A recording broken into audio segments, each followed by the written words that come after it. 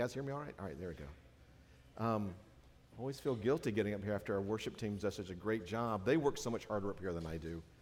They really do. So thank you guys for all that you're doing today. Yeah. And Hunter's got to do double duty because, guys, you notice over here it's in the dark right now, but right over here in the service tonight, we've got baptism. Hunter's going to be doing the baptism, so we're going to get ready for that and get excited about it. So it's going to be a good day, church. I really believe it. Even if your Christmas shopping is not done, it's going to be a good day today, all right? It really is. Now, how many of you get our church weekly newsletter that we send out? How many? Raise your hand if you do, okay? If you don't, we're going to have a QR code at the end of the service for you to sign up for it if you want to. We're not spamming with all the stuff. We just send sort of a weekly reminder of everything that's going on. But I've been writing an article for it, and if you get the newsletter, you know that I've sort of been doing my own little version of Mythbusters today, or this week. Actually, the last couple of weeks. I've been dispelling Christmas myths like Jesus probably wasn't born in a stable. Okay, in fact, it's never found in the Bible anywhere that, the word stable only appears in the Old Testament. It doesn't even appear in the Jesus story. If you wanted to read about it, you can see it in the newsletter there. But I also talked about how that December 25th is probably not the date Jesus was born, but it's an excellent time to celebrate it. So you need to look at that. So before you get ready to throw rocks at me, so just remember, it's still a great time to celebrate it, all right? Well, today, I'm going to continue with that just a little bit because I'm going to review some more things about the birth of Jesus you may not have thought about. So I'm going to kind of do my investigative journalism day, and today I'm going to talk to you about the real truth about the birth of Jesus, all right? So we're going to talk about that, the real church of the real truth of the birth of Jesus. And I'm going to take it today out of Galatians chapter 4. Just going to look at two verses in Galatians chapter 4, Galatians 4, 4, and 5. So let's read those. It says, "But when the fullness of time came, God sent his Son, born of a woman, born under the law, that he might receive that we might receive the adoption as sons and daughters." Let's pray. Father, as we look into this story of Jesus, Father, we've all heard it before. We've heard it so many times. But Father, today we want to open our hearts afresh to what your Holy Spirit might have to say. Father, as we sing these Christmas carols that we've sung for so long, Father, we still look for that freshness because your Son Jesus is still active and living. The Son you sent into our world, you now send into our hearts. And we thank you for that, Father. In Jesus' name, amen. All right, we're going to camp a lot on this first point here. First, I want to talk to you about the real truth about when Jesus was born. Now, this is not about him being born on December 25th. We're not going to talk about that all. But we want to talk about why Jesus was born at the time that he was. The best guess we can tell is Jesus was born probably about 4 BC. Yeah, that's right, 4 years before Christ, Jesus was born, okay? And now we don't know exactly for sure, but the way they kept time there was a little bit different. But we know King Herod, died in 4 BC, we're pretty sure. So Jesus was born somewhere between 4 and 6 BC. So we're off by a little bit with that. It doesn't matter, okay? Because they weren't having BCs and ADs and things like that back then. So don't hear me saying the Bible is incorrect. I'm saying when we tried to figure it out like 300 years later, we missed it by a couple of years, all right? So, but really the story of Jesus starts a little bit earlier than that. Because if we just look at 4 BC, you've got to ask that question, why? Right? Those of you guys, again, who are my age, remember Jesus Christ Superstar? Do you remember? Some of us embrace that as like, this is great stuff, and others railed against it because it was like, you're telling the story of Jesus and using rock music? What is wrong with you people, all right? But in it, there's a line in there where Judas Iscariot talks about, why do you come to such a strange time and such a strange nation? Israel in 4 BC had no mass communication. That's the line from it, all right? Why would Jesus come back in that time? Well, we're going to look at it, okay?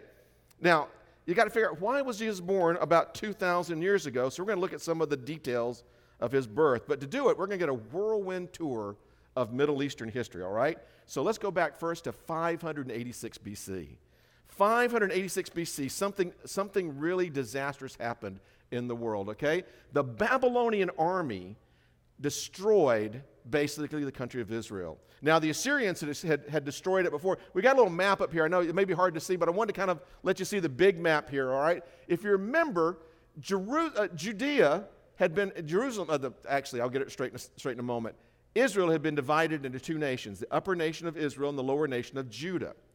Well, earlier, about 100 years earlier, the Assyrians had attacked Israel, the upper nation, and had taken them into captivity. But in 586 was the date we kind of take for the Babylonians finally destroying Jerusalem and actually taking everybody away. Now, here's the weird thing of what the Babylonians did. And it was a strange thing, but it was, trust me, it's all part of God's plan. What they would do is they would go into a nation and they would mix up the people. So they would take like the leading people of the city and they would ship them off somewhere else.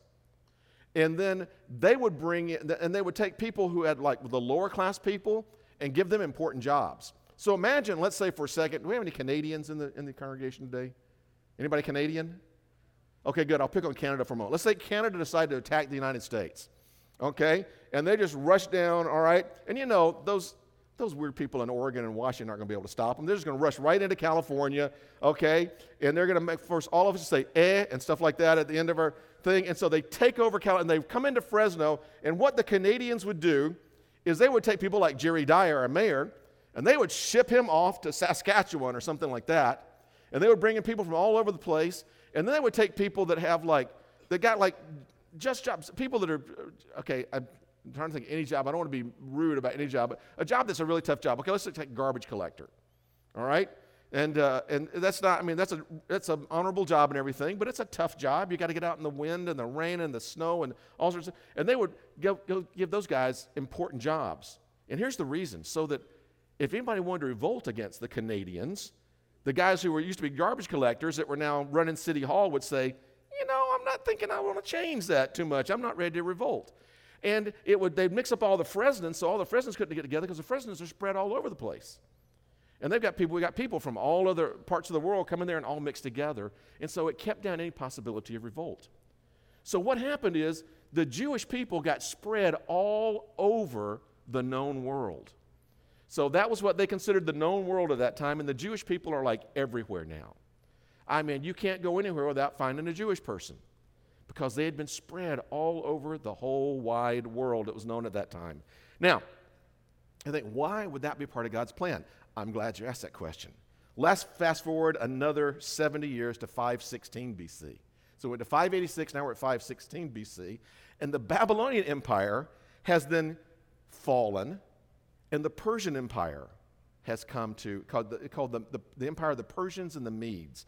And so if you know anything about that, if you read the book of Daniel, you find about the story about Babylon falling and the Persians coming in. Well, they had a new rule. They said, you know what? We want to kind of help people. We're going to let any of the Jewish people that want to come back to Jerusalem or go back to Judea come back. So the Jewish people then begin just shrinking back in and all coming back to Jerusalem.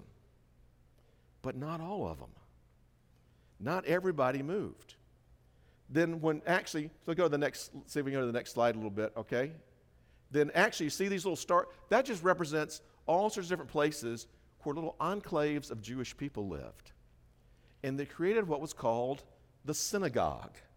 They couldn't go worship at the temple. The temple had been destroyed at this point. Now they're about to rebuild it, but the temple had been destroyed. And so they couldn't all get to the temple to worship, so they created these little synagogues, roughly similar to what a church is. So here's what's happened now.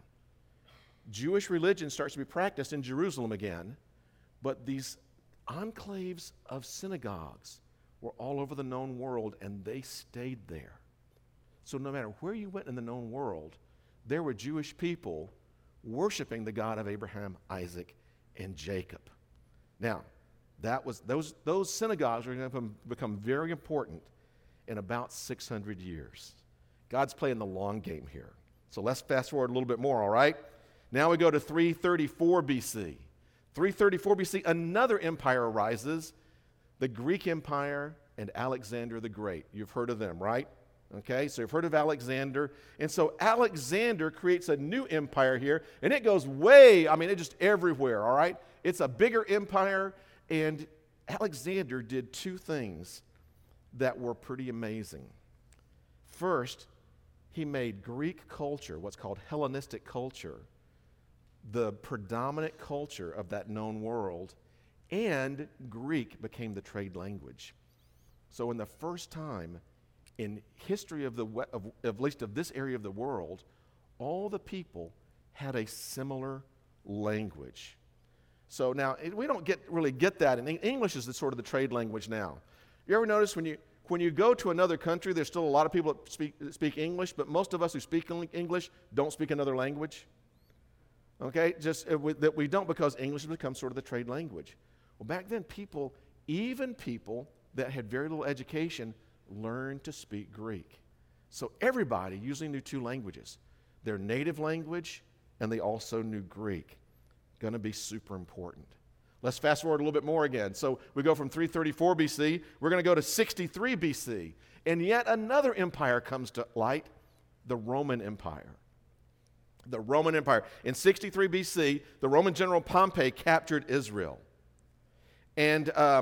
And actually, when he did, he actually dispersed some of the Jews again out of that time, okay? But here's the Roman Empire. And the Roman Empire was covered in a little bit different area here. You can see that it's basically going all the way over into Spain, up into France and Belgium, coming back over here, down into Egypt. They had defeated the people called the Carthage down here. So it was a huge empire, very different. But the Roman Empire did two other things that really helped us get ready for Jesus. Okay, remember, all of this stuff we did, you may have studied it in Western civilization history or something like that, but what they probably didn't tell you in school was all of this happened for one purpose: to get ready for Jesus to come. Trust me, okay? So, now the Romans, when they had this empire, they did something interesting. Romans built roads. They were the road builder. And so wherever you went over the Roman Empire, there was these roads that popped up there, okay? Now that's my drawing of roads. They looked a lot better than that, all right? So if any of you have been to that part of the world, you can probably still see Rome. You heard of the Appian Way. And you're talking about the Roman, you've ever heard the phrase, all roads lead to Rome? And all roads lead to Rome because they were road builders. That's what they did. Now they built these roads for two reasons. The main reason was to move their armies around. So it was mainly so they could get their armies from one place to another. So the Roman army was a big deal. By the way, does anybody know that our interstate highways, now it's hard to say in Fresno because Fresno is the largest city in the nation that does not have an interstate. Okay, so Fresno gets slighted again, all right? So President Biden, if you're watching, which if you're not, why not, okay? Give us an interstate highway, all right? So anyway, but the interstate highway system was built for us to move armies, actually. That was part of it. Its name is actually the Eisenhower Interstate and Defense Highway System. And it was made for that purpose. So just like the Romans did. So the Romans built all these roads to move their armies around, and moving their armies around meant that they could keep the peace. Have you ever heard the phrase Pax Romana? All right, it's not a phrase we use anymore. It's a Latin, but it means Roman peace. The other thing it did is it moved their civilization around so that they could communicate better. So the roads were for communication and for moving of their armies. So now, catch this, what's going on here at this point. Now let's go forward just a little bit more. Let's go ahead to 4 BC. That's the date I'm going to pick for Jesus being born. Yeah, so Jesus is born in 4 BC. Now, why at this time? Well, let's kind of think about this for just a moment. No, let's go to one other date first. Let's fast forward another 7 decades. And let's go to AD 70. In AD 70, the Romans finally came in and completely destroyed the country of Israel. Completely destroyed it. If you've ever seen the movie Masada, all right, it tells you about that story. They came in and completely destroyed the temple in AD 70. In fact, they were so mad at the Jews and wanted to obliterate Jewish worship in Israel at that point that they even renamed the country. They renamed it the land of the Philistines, which, by the way, in Latin was called Palestine. So when we talk about Palestine today, that was back from AD 70 when the Romans came in and destroyed Jerusalem, laid it to waste, and destroyed the temple. Now, what's going on here at this point? Why, Pastor, why are you telling us all this? Again, I'm glad you asked, because here's what happened. For the first time in the history of the world, God had a people all over the known world in their synagogues. And these people would be the seed group for the message of Jesus going around the world. Because if you read in the book of Acts, and we're going to be looking into the book of Acts more next year, everywhere they go, the first place they went was the synagogue, because there were people that God had prepared to hear about Jesus. And everywhere they went, they looked for a synagogue, because there were people that had heard about the God of Abraham, Isaac, and Jacob, and had heard the concept of the Messiah. So this is the first time in history that happened, that we had those synagogues. Second, for the first time in history, there was one trade language that everybody could speak. So that when the people, the apostles, and the followers of Jesus went out around the world to tell people about Jesus, they didn't have to have a translator who translated from Aramaic into whatever language the people spoke. But they could all give the message in Greek and use that one trade language, so that this person from Egypt could share with this person from Asia Minor, who could share with this person living in Gaul the story of Jesus the Messiah coming. Never before in the history of the world could that have happened. But God was getting us ready for this. Next, for the first time in history, there were Roman roads where Paul and the other apostles could travel to get to one place to another. And for the first time in history, it was safe to travel, because about every 40 miles or so, there was a Roman garrison that was there to help travelers and help people move back and forth. And there was a Roman postal system that ran on those roads, so Paul could send letters from church to church to church around there, so that the message of Jesus could go everywhere that it needed to go, because of the Roman roads and the Roman peace. And that Roman peace protected people like Paul, a Roman citizen, so that he could share the message of Jesus. And then if we go back to AD 70, now God again took away the temple, so that the focus didn't stay in Jerusalem, but forced his people to go out across those roads to share with people in Greek all over the known world the story of Jesus. You see, God's timing was perfect in this. All these things have been going on for over 500 years, was all set to prepare a moment when God could send his only begotten Son into the world to be the Savior of the world. It was the perfect time. So that's the real truth about when Jesus was born. That's the reason it was then. Because God had spent 600 years getting the world ready for the coming of Jesus.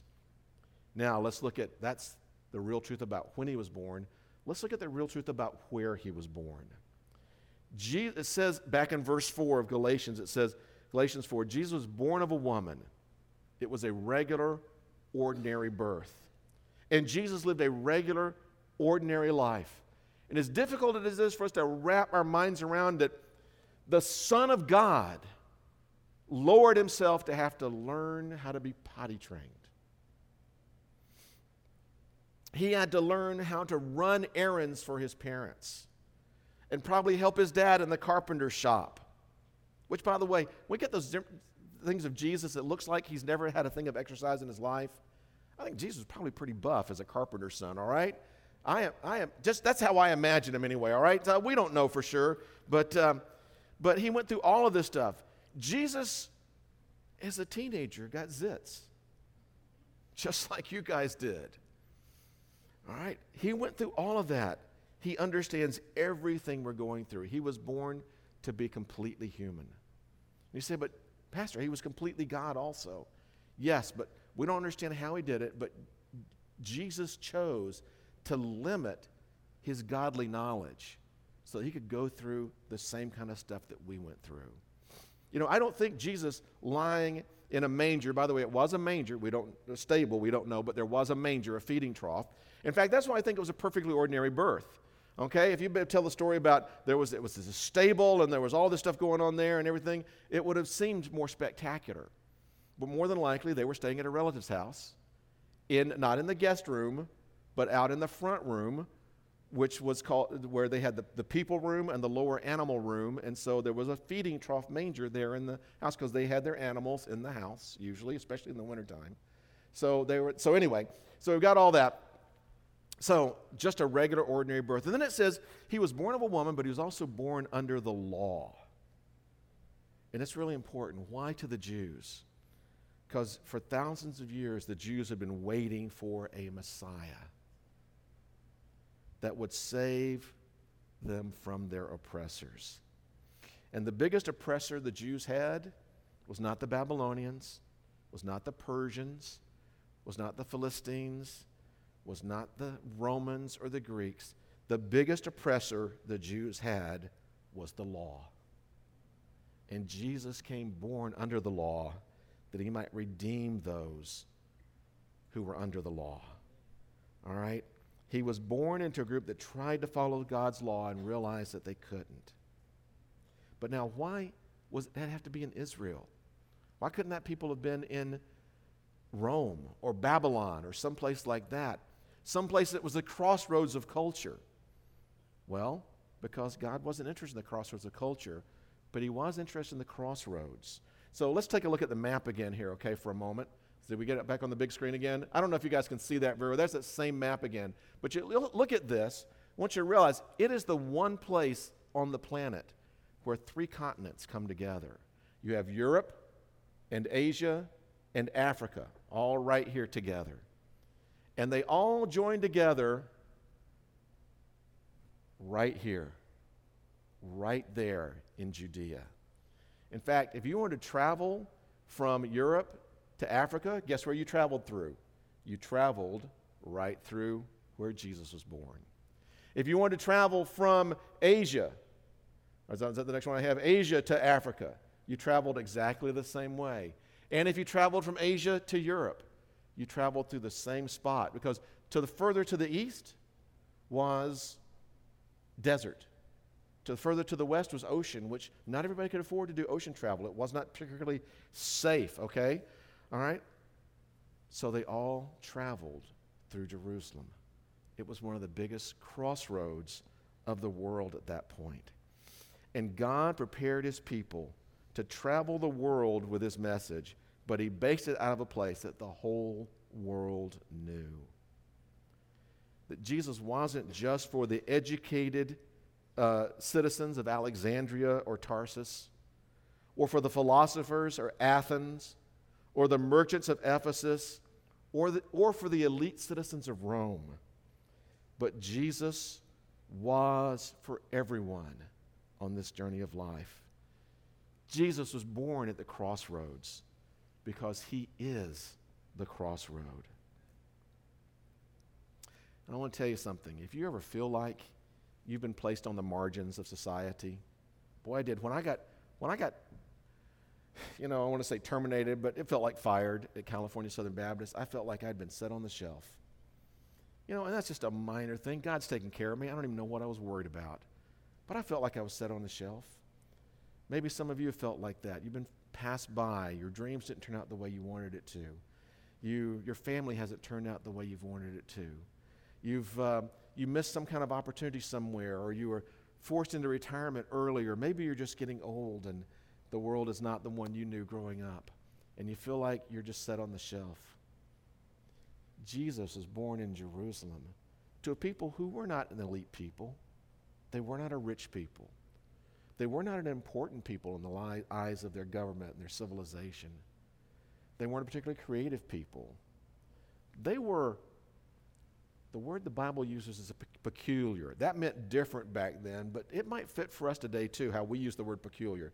They were strange people. And if you're a strange person, you're in the right place right now, because Jesus came to die not for just the elite, not for just the rich, not for just the powerful, but he came to die for all of us. That's why Jesus was born where he was born, to show us that Jesus was for all people. You know, so if you ever feel like God's placed you on the margins of his work, if you don't feel smart, you don't feel powerful or connected or wealthy, don't you ever forget that God did his best work of sending Jesus to a people who weren't the most educated, who weren't the most privileged, who were not the most respected. They were simply the people that God chose and prepared, just like he has chosen and prepared you, every one of us. Now, that's the real truth about when he was born, the real truth about where he was born. Now let's look at the real truth about why he was born. Boy, this is one we miss so much at Christmas time because of all the other stuff that's going on. But if you look at verse 6, we move forward to that. There's a purpose clause there in verse 5, I think it actually is, verse 5. And anytime you see so that in a Bible or an order that, depending on your translation, that's called a purpose clause. And it's saying this is the purpose something happened. It says that God sent his son into the world, okay, so that, let me read it here, okay,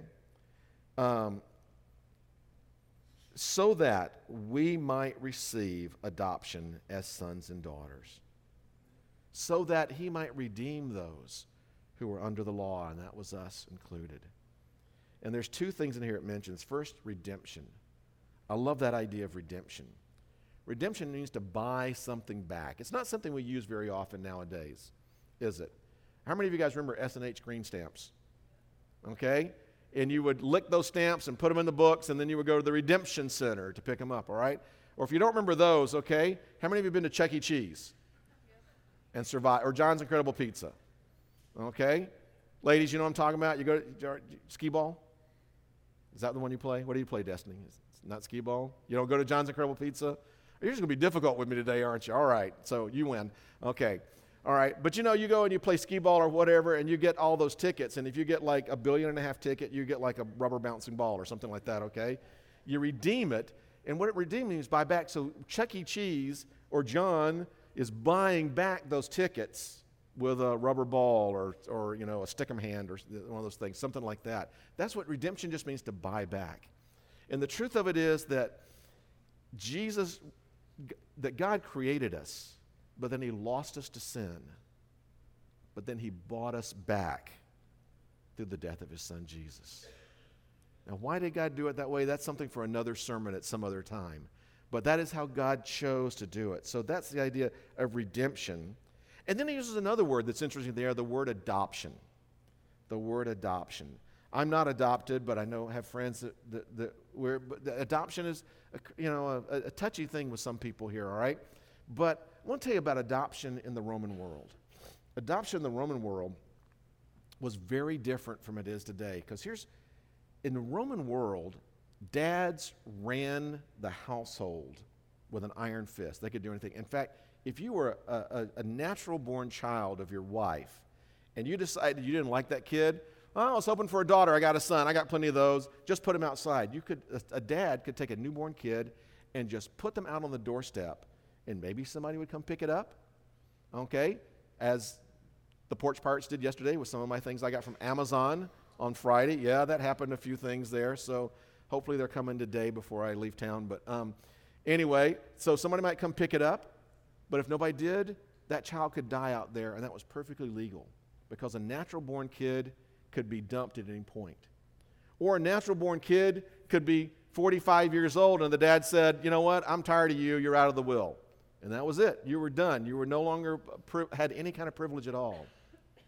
But there was an exception to this rule. Roman law said if you were adopted, that was forever. Once you adopted a child, you could not unadopt them for any reason. They were yours, and they had all the rights and privileges of being your kid. And so when God adopted us, he said, you know what? You weren't living in 4 BC. You weren't living in Israel at that point. You weren't part of my Jewish people maybe, but you know what? I'm bringing you in. Because just like I chose them thousands of years ago, today I choose you. I choose you to be my kid. Yeah, I'm looking at you. I know what you're like. I know the fight you had with your spouse last week. I know the thoughts you had just driving to church today. I know what you wanted to do to that other driver that was there if you thought you could get away with it. I know all the mistakes you made in your past. I see every scratch, every dent, every scuff, every mistake in your life.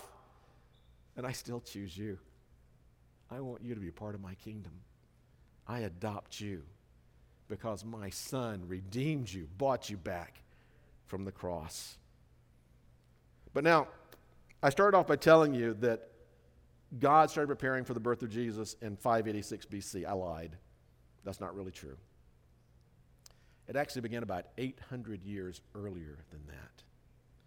Because somewhere around the 1300s BC, somewhere around in there, God established the sacrificial system, okay?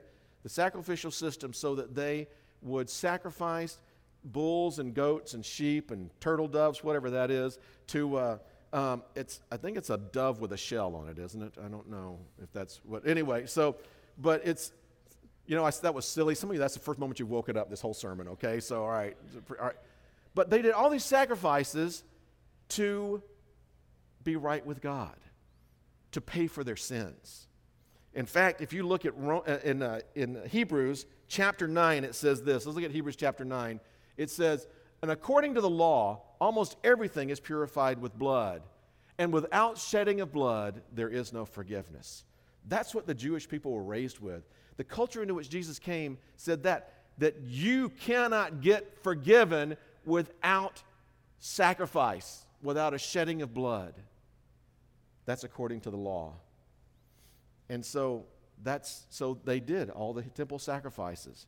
In fact, if you read back when Solomon dedicated the temple, they sacrificed like 1.5 billion sheep or something. I don't know. It was some big number. More sheep than I can imagine in one spot, okay? It was several tens of thousands or something. I don't remember exactly.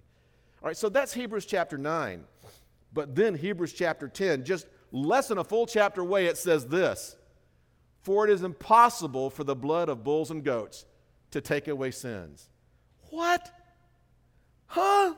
How can you say in chapter 9 you cannot get forgiveness without shedding of blood? And for 2,000 years you had us killing bulls and goats and sheep and turtle doves and all this other stuff.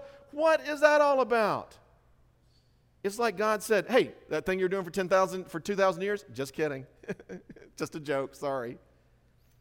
Why would they do that? Can you imagine if animals really did go to heaven, how many angry bulls and sheep and goat there would be in heaven right now? Okay? That's why I say animals don't go to heaven, okay? Because they would be ticked at us right now. All right? But what was that all about? Here's the reason.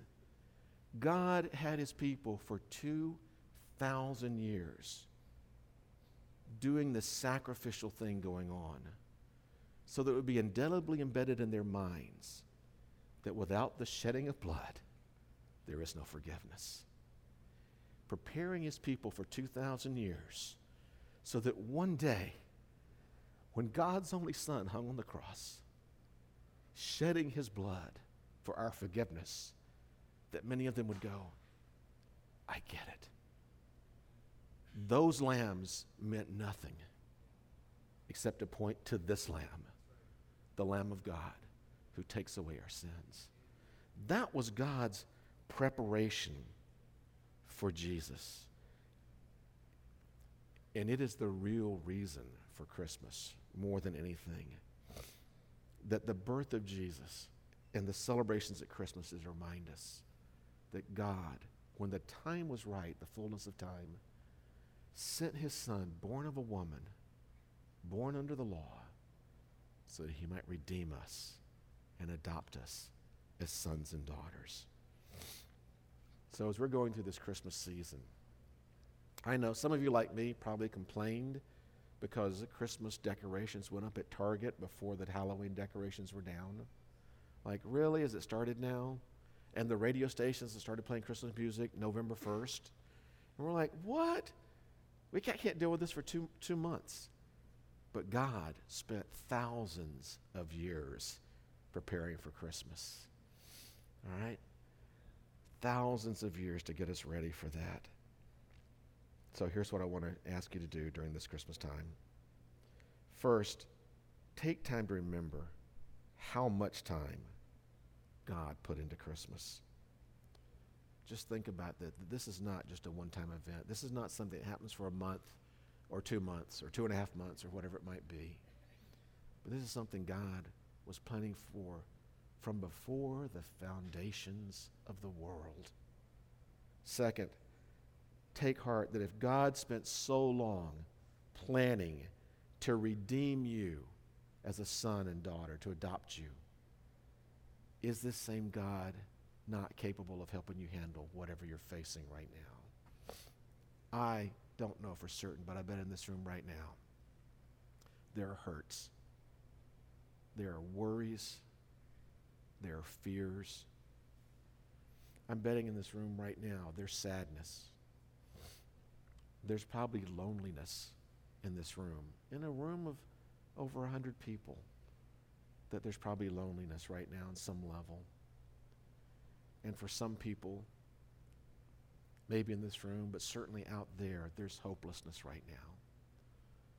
But the story of Jesus is that God arranged the whole history of that part of the world to get ready for Jesus to come.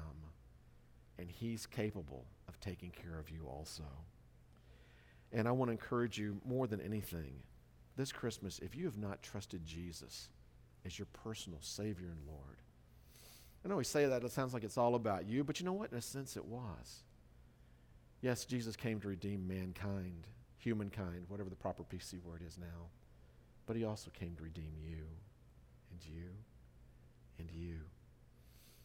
All of this that happened wasn't just something that happened 2,000 years ago and 10,000 miles away. It was God's eternal plan for you to have eternal life with him. In just a moment, we're going to be having a baptism service. All right? I'll let Hunter introduce that as we come, but I want you to let you know this is an important part and step in what we believe is our growth as Christians. Baptism represents that not only that Jesus died for us and came back to life, but also that once Jesus is in our lives, our old self that could not battle against the hopelessness, the loneliness, the fear, the depression, the worries, the hurts, that old self has died, and a new self, as a son or daughter of God, has been born.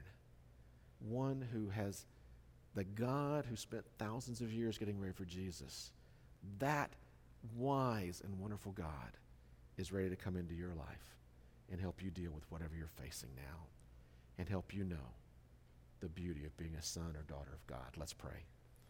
Father, we are amazed at the story of Christmas, of what you have done for us through Jesus. Father, in our little lives that we have where we are worried about shopping and decorations and travel and gifts and things like that, Father, we know that Christmas reminds us you've got it all handled. You took care of everything we need in the giving of Jesus. And now, Father, help our hearts be open to learning more about Jesus and to giving more of our life to him so that this Christmas we may know what it's like, even better than ever, to be redeemed and to be adopted as your sons and your daughters. Amen.